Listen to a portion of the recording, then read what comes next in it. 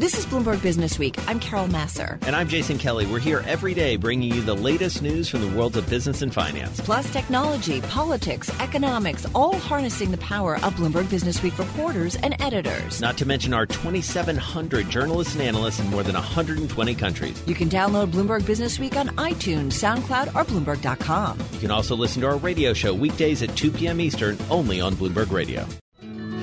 I've just seen her face, I can't forget the time or place where we just met. She's just the girl for me. So as we've been talking about here on Bloomberg, Facebook shares falling today, stock erasing an initial advance as an antitrust probe from the FTC, Federal Trade Commission, overshadowed results that analysts describe as very impressive.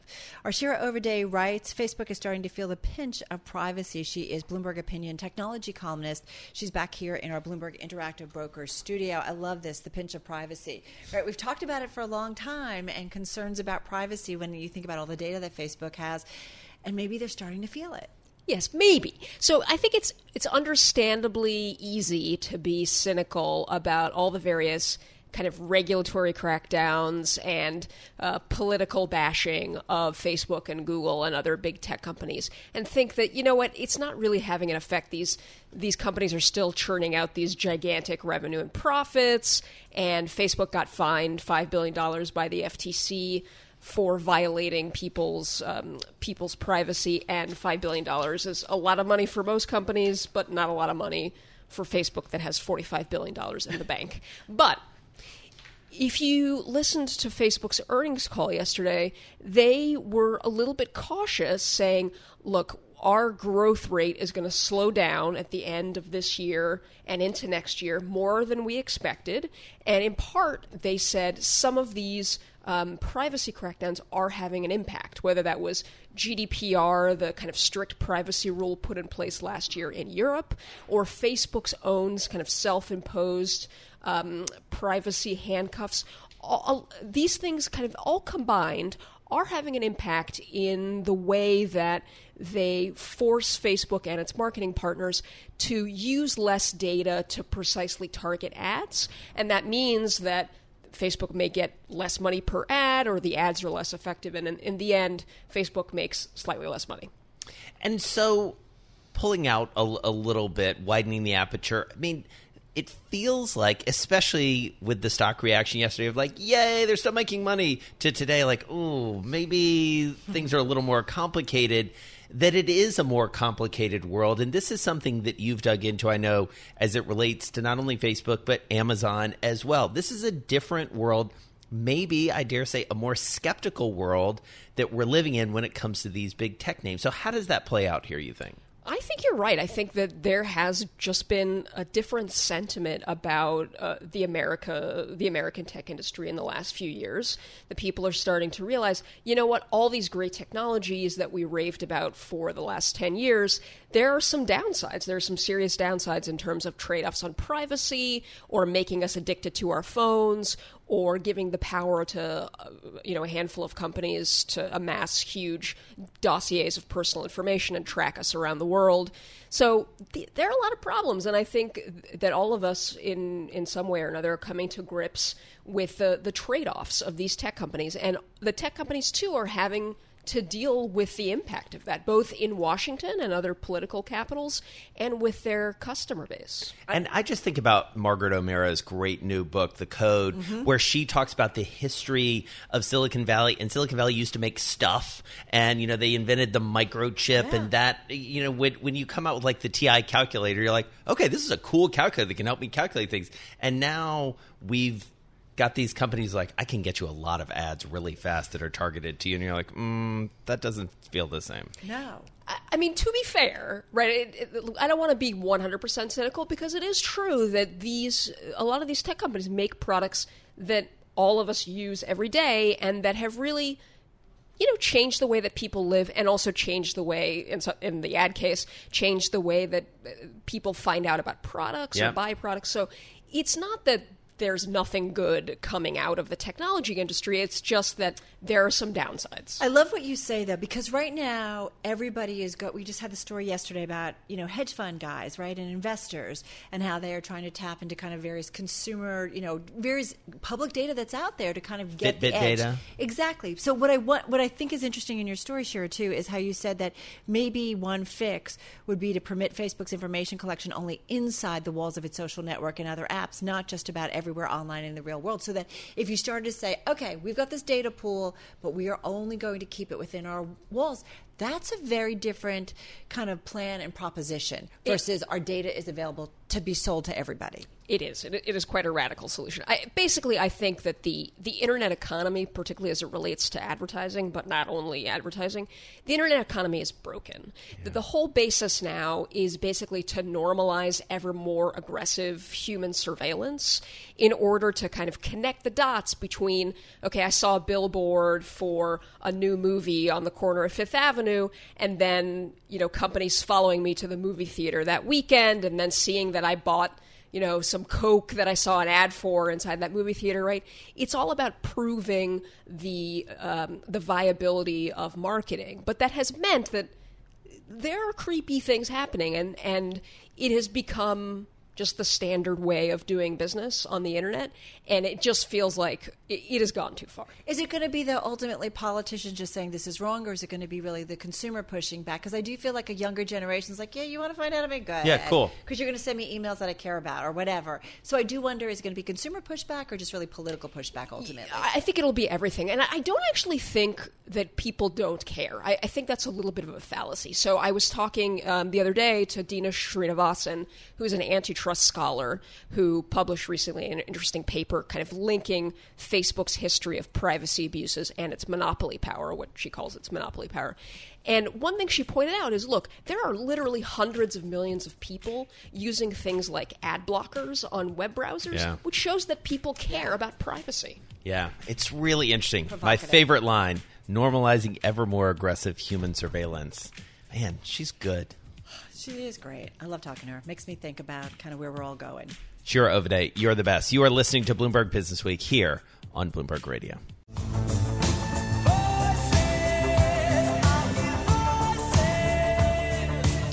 So the Voice Summit is underway. It brings together startups, mature companies, all of the individuals and companies at the forefront of voice technologies. Things like Alexa, chatbots, and so much more. Behind the event at NJIT and back with us to talk about it is Dr. Joel Bloom, president of NJ Institute of Technology, New Jersey Institute of Technology, on the phone from the campus in Newark. Hey, Dr. Bloom, good to have you back with us. I feel like voice, we've finally really figured it out, and it is really rapidly invading our world. Hello, Carol, and good to be with you and Jason. Mm-hmm. And you're absolutely right. It is rapidly invading our world. Our nearly 3,000 participants at the conference last year has doubled to over 6,000 this year. Last year we had 11 or 12 countries represented. This year we have nearly 30. So you're absolutely right about where we are with people interested, the companies engaged, and the technological advances. So, and it's a great conference, an absolutely great conference. And so tell us about, you've walked around, you've talked to a lot of the folks who were there, got to sit on some presentations. What's the coolest thing you've seen, new and different? Well, there's two, actually, now that you ask. One is Amazon came in and constructed a house of the future, or at least a couple rooms in the conference space. So we have an Amazon smart house in the building, if you will. And the second is Startup Alley, where we've clustered startups based on similar interests in emerging technology. And if you just stand there and listen to the exuberance and the conversation, you realize why, as Carol has already said, this is moving very rapidly. There's a lot of very smart people, very engaged, and working on some very good technology. So the Amazon Smart House and just putting this Startup Alley together within the conference center two additions for this year as compared to last. I have to say, Dr. Bloom, I just look at my own home and, playing around with Google Home and how quickly we've embraced, Google shut on the light, turn on the lights, turn off the lights, do this, do that, check out this and so on and so forth, that I do see ultimately maybe working with developers and so on and so forth, that you are going to have these much smarter homes where you literally walk in and you're like, turn on the lights, turn on this, do this, whatever. I can see us, easily walking into that space. Well, I absolutely agree. This year, in addition, in my own home, I now have smart thermostats. So, which winds up saving you a lot of money, as you would realize. You can let the house either heat up or cool down, depending on the season, and then you step in the front door, or from your smartphone, you could turn the alarm off. You could turn the thermostat up or down, depending again on seasonal preferences. So between the smartphone and the interface of voice walking through the door, your house is ready by the time you've unlocked that front door or opened your garage door or however you enter your house. And it's all smart technology, and voice is leading the advances. Not unlike yourself, I get up to a smart device alarm. It tells me the weather. It tells me the travel conditions I'm going to face. Tells you about the Bloomberg News top stories. Yes, tells me. I'm sorry, did I leave that out? You did. The tips to start your day. Exactly. Those are the 5. I think I get those in the morning. And then the top stories. You're absolutely right, Carol. All right, so apologies. So, Dr. Bloom, what's also interesting is the folks you have here aren't just the usual suspects. You talked about the startups. You also talked about some of the tech companies. But this is really infiltrating, in many ways, more traditional industries, whether it's healthcare, insurance, and others. Only got about 30 seconds left, but tell us about that. So I walked around. I could not believe the number of healthcare, and just about every major healthcare, either company or institute, meaning treatment, is here at the conference. I was blown away by that. Similarly with insurance. You can now, via the telephone, make changes on my insurance policy, report an accident. They can follow up. They'll get the guy to take care of the little chip in your windshield that you got on the highway. It is all AI and artificial intelligence, machine learning, and voice technology. That's a lot of the future. And just before everyone gets a little negative, yes, these are displacing jobs, but think about all the jobs on the developer and designer side behind all of this new technology. And we keep hearing more and more about that, about humans working alongside with all of these sophisticated voice-enabled devices. Dr. Bloom, great to get some time with you once again. Good luck with the summit. Dr. Joel Bloom, president of New Jersey Institute of Technology, on the phone from the NJIT campus in Newark, New Jersey. Come on now. In the middle of the road, yeah. All right, so just as we were ending the show yesterday, Tesla came out and really disappointed investors in a big way, to say the least. They did. Not only with the numbers, but with a bombshell that, by the way, the co-founder's leaving. So not a great day for Elon Musk on the markets today. Let's get into what's going on there and across the world of governance. For that, we turn to Eric Gordon. He is professor at the Ross School of Business at the University of Michigan. That's where he joins us. Ann Arbor, Michigan. Mr. Eric, nice to have you with us. Oh, it's nice to be back, Jason. All right, so all of this comes out. What'd you make of it? It's about 4 parts bad news and 1 part good news, which could be better than you expected. But Tesla is a more difficult story to buy. Actually, to be more accurate, Musk's story about Tesla is a more difficult story to go with, especially after yesterday's announcements. And why? Basically why? Yeah, so here's the formula that I put together. It's kind of rudimentary. They're betting on the Model 3. This is their supposed mass market sedan car. And what they can't seem to get right in the formula is volume times price. You have to get the volume, how many cars you're selling, right, and the price right. You have to get that combination right in order to make a profit. So they can sell more cars by lowering the price, and that hurts their profit. Or they can raise the price, and then they sell fewer cars. They can't put the two things together that they have to put together to have a mass market profitable success. All right. So, it's so funny because I always feel like with Elon Musk, you should never necessarily rule him out. So I don't know. You sit down with Elon Musk, here you are teaching the next generation of folks who are going to be analyzing companies, running companies. What is it that you want to know right now, Eric Gordon, from Elon Musk? Yeah, I want to know how he converts from an entrepreneurial, successful startup story with lots of glamour, lots of pizzazz, into a company that operates in a big mass market industry. How do you make that transition and do it successfully? And something you mentioned at the top of the story hasn't worked for him. For example, he can't keep good people. The latest departure is just one of a long string, and I've stopped counting them because it's outrun the number of fingers I have. Right. You can't convert from an entrepreneurial company to like a real grown-up person company that way. Isn't this so much the Google story, the adult in the room, Eric Schmidt? Isn't this so much the innovator versus the operator, Tim Cook and Steve Jobs? I mean, we've seen this movie before. Yeah, we have. And what you really like to see is somehow you get two people who will work together. You get that innovative driver, the person who's almost nuts about innovation. But you get them together with somebody whose feet are actually on the ground, can run a business, and remembers that they're running a business. They're not running a hobby. They're not running something like that. The governance problem at Tesla is, Elon gets his way. It's his way, or I hate to say this, it's his way or the highway. You said it. You went there, Eric.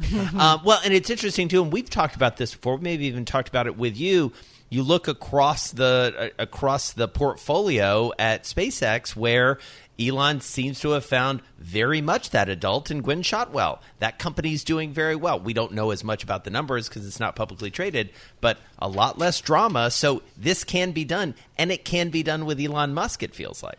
Yeah, you wonder what is his emotional attachment to Tesla, where he thinks he's the only smart person in the room. You know who he reminds me of? He reminds me of the middle school kid who got straight A's and at the end of the year had no friends because nobody was smart enough to be his friend. For some reason, that seems to be triggered at Tesla and not so much, at SpaceX. So I guess how do we interpret Tesla at this point? There certainly are a lot of bears out there. We had a bull on this week, earlier in the week, Kathy Wood over at ARK Investment, and she, part of her case too was that those folks that are following Tesla, it's not just a car company anymore, full of a lot of technology. It's a lot more than just your traditional auto space. So how do we kind of anticipate what's to come? Because you talk about Elon Musk talking about profitability right now. At the same time, you have another senior executive leaving. So I don't know. How do you strategize on a name like this? Yeah. So one thing, I think the technology is a depreciating asset. They started off with a big lead on everybody else because the rest of the industry was caught flat-footed. But not so much anymore. The rest of the industry is doing alliances, putting a lot of money into it, and they're going to close the technology gap. So the idea that it's this huge technology company, the value of the technology piece, I think, goes down every quarter. The analysts make their calls. They're bull or bears based on the stock price versus the company. You could have a company that survives, ends up doing pretty well, despite the fact that you have a lot of bears out there because the stock price, the market cap is, just ridiculous. Yeah. And so what are the lessons that, if there are entrepreneurs listening, if there are investors listening, what are the lessons that you would take away from this? I mean, what would you tell your students about this? I have to think you're talking Tesla when you're talking to students. Oh, they love to talk about this company. Me too. So if you're on the entrepreneur side, the lesson is partner up with somebody you trust. And if you can't trust anybody, don't try to build a big company. On the investor side, set up governance structures so that you don't end up with a CEO, whether it's Musk or remember Travis Kalanick with Uber. Yeah. So you don't end up with a CEO who dominates the board and does whatever they want to do. So what you do is, if you're an entrepreneur, you partner up. If you're an investor, get the right kinds of covenants, get the right kinds of stock structures, so that you don't have to let the CEO run amok. Right, and there's a little bit of a caveat emptor here in the sense of, in a company like this, like, we know the board is stocked with friends of Elon, right up to Larry Ellison. So you have to be able to take that into account and, sort of hang on to your hat if this is the sort of situation you're getting into. Yeah, you need directors that are really independent. You need some diversity in the directors. There's this legal fiction that some of the directors are legally independent, but in fact, they're not the least bit independent. Right. You want to set up real independence. You want to set up real diversity of backgrounds and thought. All right, Eric Gordon, always a treat to catch up with you. He's a professor at the Ross School of Business out at the University of Michigan. He joined us from there in lovely Ann Arbor. She's crafty. She gets around. She's crafty. She's always down. All right, can't go wrong with the Beasties. All right, this is my must-read of the week. It's the U.S. cover. Josh Green wrote it. He is national correspondent for Bloomberg Business Week. He joins us from our 99.1 studio in the nation's capital. Joel Weber is the editor of Bloomberg Business Week. He's here with us in our Bloomberg Interactive Brokers studio. Josh, Carol and I got a chance to catch up with you earlier in the week, and you can catch our whole conversation there on our weekend podcast. So we're all in on this story. Elizabeth Warren, you've been following her for a long time. She's kind of hot right now. She is. She's the candidate with all the momentum going into the big Democratic debates in Detroit next week. She's gone from essentially dead in the water, if you go back to January, February, the beginning of the race, to definitely the top tier. And if you look at polls of how voters feel about the candidates generally, they're more positive toward Warren than any other candidate, including Joe Biden. Josh, I thought the lead anecdote that you led the story with was really revealing, because it speaks to just how off target she was at the start, and then it sort of ended up falling in her lap. What did you discover in your reporting? It really did. One of the interesting things, the thing that first established Warren as a player in the Democratic primary was she came out with this idea for a wealth tax, an enormous $2.75 trillion wealth tax on the richest Americans.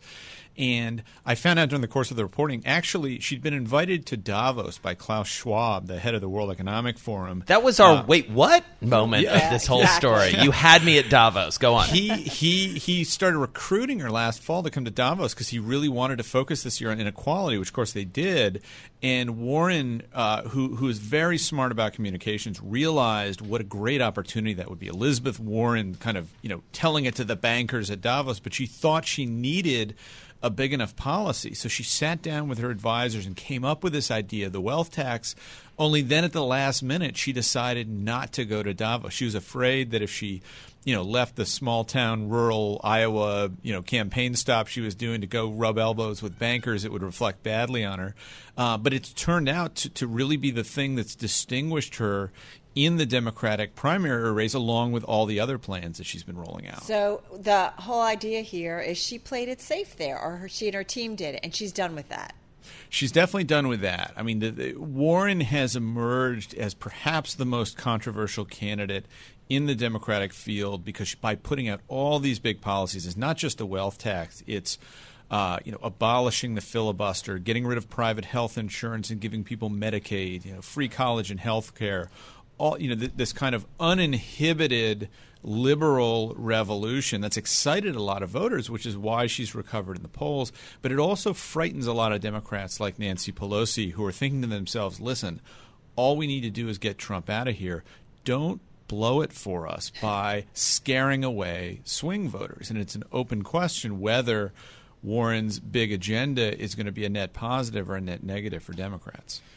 So to that end, though, Josh, I thought one of the most interesting things that you sort of, I think this is the most multi-dimensional profile we've seen of Warren yet. And there was a particular point that I thought you nailed, which was part of what she learned in 2016 watching Trump was that the party basically moved to Trump. Yeah. How does that apply to what she's doing with the left? Well, so, Warren, since the minute she appeared on the public stage back in the mid-2000s, has obviously been an outspoken champion of liberalism, of a left-wing agenda. But the party generally hasn't been willing to move in that direction. If you look at Obama and the people he appointed, if you look at Clinton and what she generally wanted to do, that was not an Elizabeth Warren party. Warren is more in the Bernie Sanders camp. So Warren's belief, watching Clinton and Democrats fail utterly in 2016, was that they were too timid and they just didn't give Democratic voters a reason to come out to the polls. So she told me she is not going to make that mistake. She looks back at 2016 and she told me the lesson she learned is, if you want this to happen, you have to go do it yourself. And that has been the story of Elizabeth Warren in the Democratic primary race this time around. I also thought you did a really good job of just bringing in a little flavor of her perspective on business, which is different than the Bernie camp, right? So how does she articulate that? She's been hammering at private equity last week, right? So what did you learn from that? Absolutely. One of the interesting things I started talking to her last fall, and at the time, AOC was kind of big in the news, and Bernie was obviously going to run, and Warren was emphatic. She said, I am a capitalist. I'm not a democratic socialist. So she made a real effort to distinguish herself as someone who believes in markets, someone who considers herself a capitalist, just wants stronger rules. I think she is shrewdly realizing that if she positions herself a notch to the right of Bernie Sanders, that a lot of people who would be afraid of electing a socialist or nominating one might be willing to swallow essentially Elizabeth Warren's version of progressivism. One strategist told me essentially Warren is making progressivism safe for the mainstream because the market looks and sees Bernie. How was her mango lemonade? Quite delicious. She's got a good homemade recipe for mango lemonade. I recommend it if you get the chance. All right. Josh Green, national correspondent at Bloomberg Businessweek, on the phone from our 99.1 studio in the nation's capital. Joel Weber, editor at Bloomberg Businessweek. Check out this story, a must-read and our domestic cover story. This is Bloomberg Radio. I'm driving in my car. I turn on the radio. How about you let me drive? Oh, no. Who's gonna drive you home? Honey, please, I'll do the driving. Drive on. Excuse me, I want to drive. Just drive, baby. It's the question that drives us.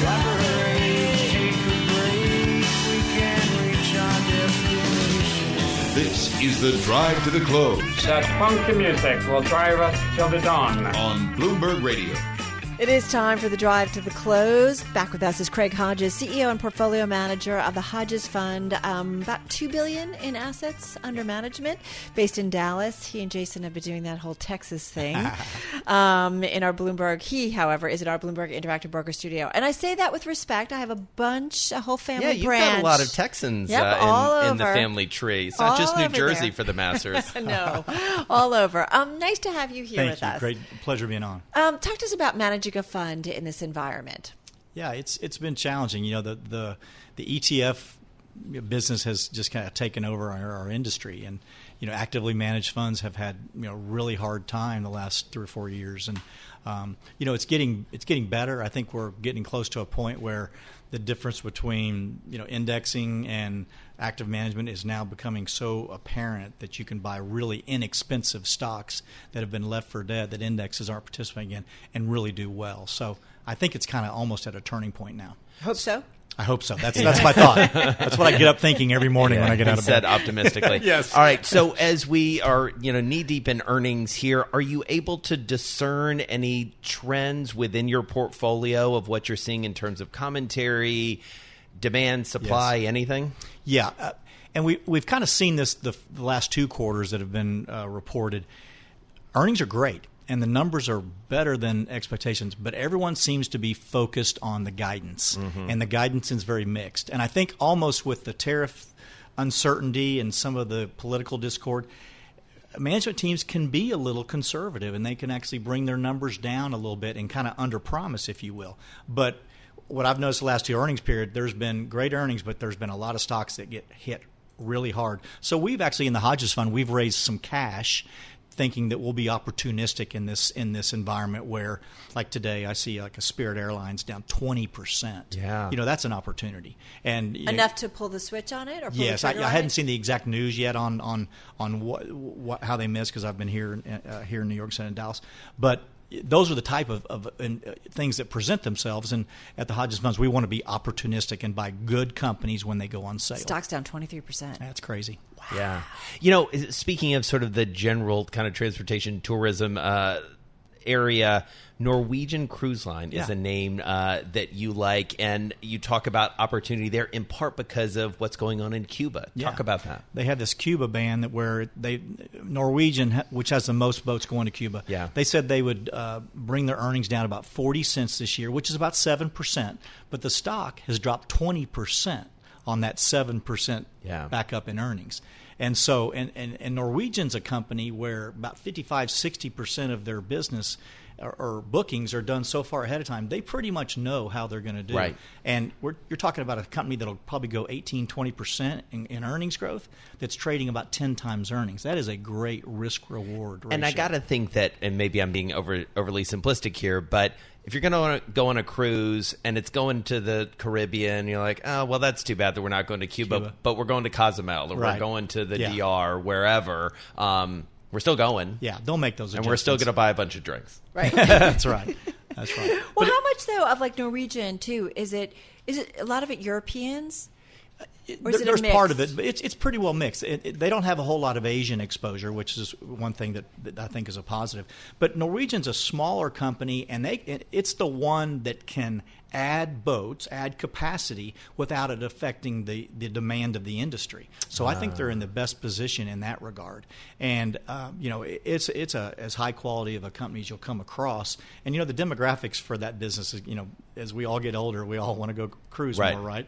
And so, but what about that argument that they've really got to go after that younger generation? We talk about what cruise lines, the big guys, whether it's Carnival and others, are doing to attract the younger audience to make sure that they are continuing to take cruises for decades to come. I think it's become almost a destination thing and a lifestyle thing, and they do try to adhere. But the biggest segment of the population are the baby boomers, which are cruising right now, and then figuring out over the next 20 years how to get the second biggest group, the millennials, to get on board. So, all right, so this is going to be a hard turn from cruising to low-cost rebar, which you also like, commercial metals. Don't fall asleep here. CMC. But it's a really important economic indicator, because you're talking about stuff getting built. It's the most mispriced stock I see in the market today. No kidding. Commercial Metals, which has about a 50% share in the rebar business. And rebar, of course, goes in roads and goes in buildings. And, here's this little company at $3 billion in market cap that has 50% of the industry, trading about 6 times EBITDA. That's so inexpensive. They pays a 3% dividend, almost a 3% dividend. And if we get any sort of our infrastructure is in bad shape. Something's going to happen in the next 18 months, infrastructure-wise, and they will benefit as much as anybody. This is fascinating. This is a company you're talking about with expected revenues of almost $5.6 billion this year, and currently has a market cap of 2.1. Mm-hmm. Yeah, and it's a low-margin business, but they are the dominant player there, the low-cost producer. And I followed this company for over 20 years. Usually when they're earning this 2 to 250 like they are, the stock's in the 30s or 40s, and here it is at 17. So it's interesting. Why was it down so much last year? I think it's very bizarre because they're kind of thrown in with all the other steel companies, which there's a lot of concern and the tariffs, and we're not sure about that. So I think it's more the uncertainty. But their last report was a fantastic quarter, and the stock ran up a little bit. But I still think it could be, it could go up another 50%. Before we let you go, United Rentals, another really interesting name in terms of understanding the economy. What's going on there? Really inexpensive stock. Stock was $140 2 weeks ago. They reported a slight disappointment in their revenue. The stock went down $25 on that.